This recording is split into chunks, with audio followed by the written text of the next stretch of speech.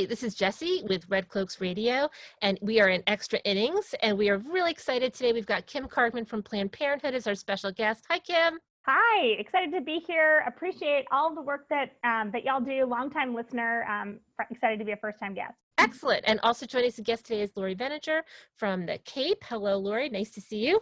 Hello, I'm from Cape Cod Women for Change and also Indivisible Outer Cape and Indivisible Mass Coalition. Wearing a lot of hats, which we appreciate, getting the work done. And joining me as co-host today are Martha from Boston Red Cloaks. I'm Laura, and I'm here from Boston Red Cloaks and also from Advocates for Women's Empowerment. I'm Karen from Boston Red Cloaks. Kim, we're delighted to have you here today. Planned Parenthood is so important in the lives of pro-choice people across the country and in Massachusetts, especially at this particular time when we have legislation that's important for pro-choice people. We're thinking about the woman behind the building, the woman behind the door. And we'd love to know some of the experiences that have led you to be, in some cases, the face of Planned Parenthood in Massachusetts, to this path to be such an advocate for women's choice. Thanks so much, Karen. That's a really great question, and I appreciate it. And I think I first just want to define my role and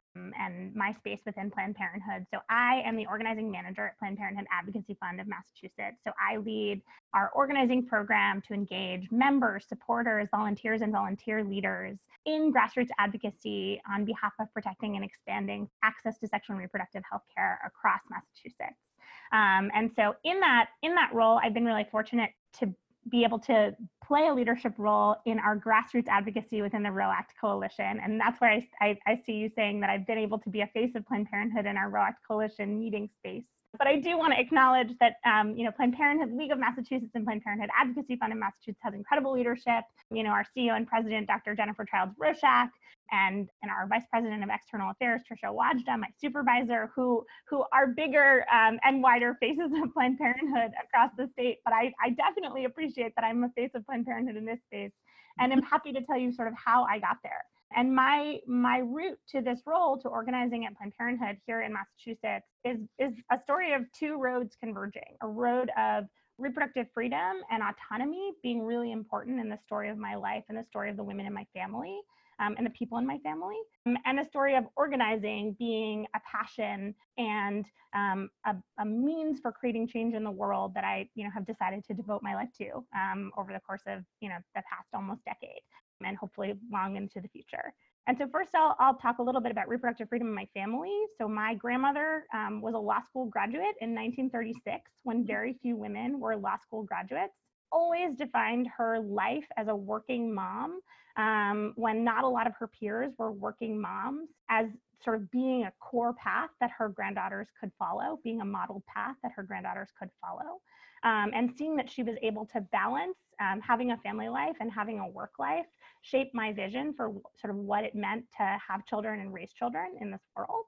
And then seeing my mom make a slightly different decision than my grandmother and decide that she wanted to have a career first and then devote her career to her family was a sort of a different view into how having children, and having a reproductive life could shape who you were and what you did in the world and what your work looked like. And so, this vision of being a woman in the world and being a woman who had passions and defining sort of the path of your life through the path of your family always for me shaped this idea of having reproductive freedom, of having the ability to choose if you want to parent, when you want to parent, and how you want to parent, as being really fundamental to liberty and to being able to define your life. And I was privileged enough to have the ability to sort of make the same decisions for myself that my grandmother and my mom could. But I know that many women and many people here in Massachusetts and across the country don't necessarily have the same privilege or the same access to be able to make those decisions only themselves. And so having the opportunity to fight for reproductive freedom, to fight for increased access to healthcare, to fight for increased access to personal autonomy and decision-making was really important to me in sort of realizing this multi-generational journey of defining reproductive autonomy as a core value. I started organizing in Massachusetts, like many do, a little bit by accident. I started interning on a political campaign and really fell in love with the idea that there were folks in communities who I could learn from, who had been organizing their communities for decades and generations who became my mentors and leaders, and that I, as an organizer, had the time and the resources to support them in learning new tools and using the resources of our campaign to grow their power and grow the power of the organizing work that they had already been doing in their communities. And I think that's one of the ways that organizing is really powerful. Organizers and organizing infrastructure allows folks who are already leading in their communities and are already doing this work organically to gain a little bit of extra institutional support, some new tools and some new skills in order to do the work already and do the work in an expanded way and do the work in an expanded community. And so that's where in 2017, when I joined Planned Parenthood about 3 years ago, it felt like a really nice confluence of these two values, of the importance of reproductive freedom in my life and of the skill that I had learned and built and the power of organizing that I had witnessed and been a part of to create change and to support those already creating change in just charging up a little bit, having a few more tools in their toolboxes. Really interesting thinking about, first, let's separate out the parts of Planned Parenthood that we've talked to Laura about in a different earlier podcast, where there's the education, the health education part. And Laura, maybe you can speak to this a bit and the difference between that part of Planned Parenthood and the separate organization that Kim is talking about. So for listeners, they can understand the different, very strong arms of Planned Parenthood. Planned Parenthood League of Massachusetts is one of more than 50 affiliates of Planned Parenthood Federation of America. And Planned Parenthood League of Massachusetts, which is the organization that houses our education programming that Laura has already shared with this podcast and listeners, is primarily a healthcare organization that also provides education, does both clinical and social science research, and provides services and care to folks across Massachusetts. Planned Parenthood Advocacy Fund of Massachusetts is the advocacy and political arm of Massachusetts. And so our mission is most of all to make sure that we are protecting Planned Parenthood patients and protecting those who seek access to services, education, and healthcare across the state of Massachusetts. And we do that by supporting legislation and working to support candidates who will be proactive about advocating for legislation that will meaningfully protect and expand access to sexual and reproductive health care, comprehensive sexual health education, and core issues that we know are intersectional to accessing both of those. Lori, I'm thinking about how campaigns are something really critical that we've discussed when you've been on the show as well, and what it's like trying to work in your corner of the world where some people will or won't be so forthcoming about their position. Yeah, so I think Kim is well aware that here on the Cape, there was back in June a candidate forum. These were new Democratic candidates that are challenging Republican seats. And during the forum, 3 of the Democratic candidates came out and said that they were uncertain or would vote against the Roe Act if it were to fall on their desk in the new term. Cape Cod Women for Change and many other people, including most of the Democratic town committees, jumped on this. And immediately afterwards, 2 of the candidates said, that they were mistaken. One was not well informed. The other one didn't really mean that he would vote against it. And the third one, we have not been able to meet with yet. One of the first things I did when I heard the forum was I right away contacted Kim and some of the gang in the coalition to say, oh my God, can this be happening and what can we do next? And that was a very valuable thing for grassroots organizers. We're not just dipping our toe in anymore. We're actually, jumping all the way in, and we appreciate the support. And so, Kim, could you explain some of the things that you told us would be very helpful in bringing these candidates around?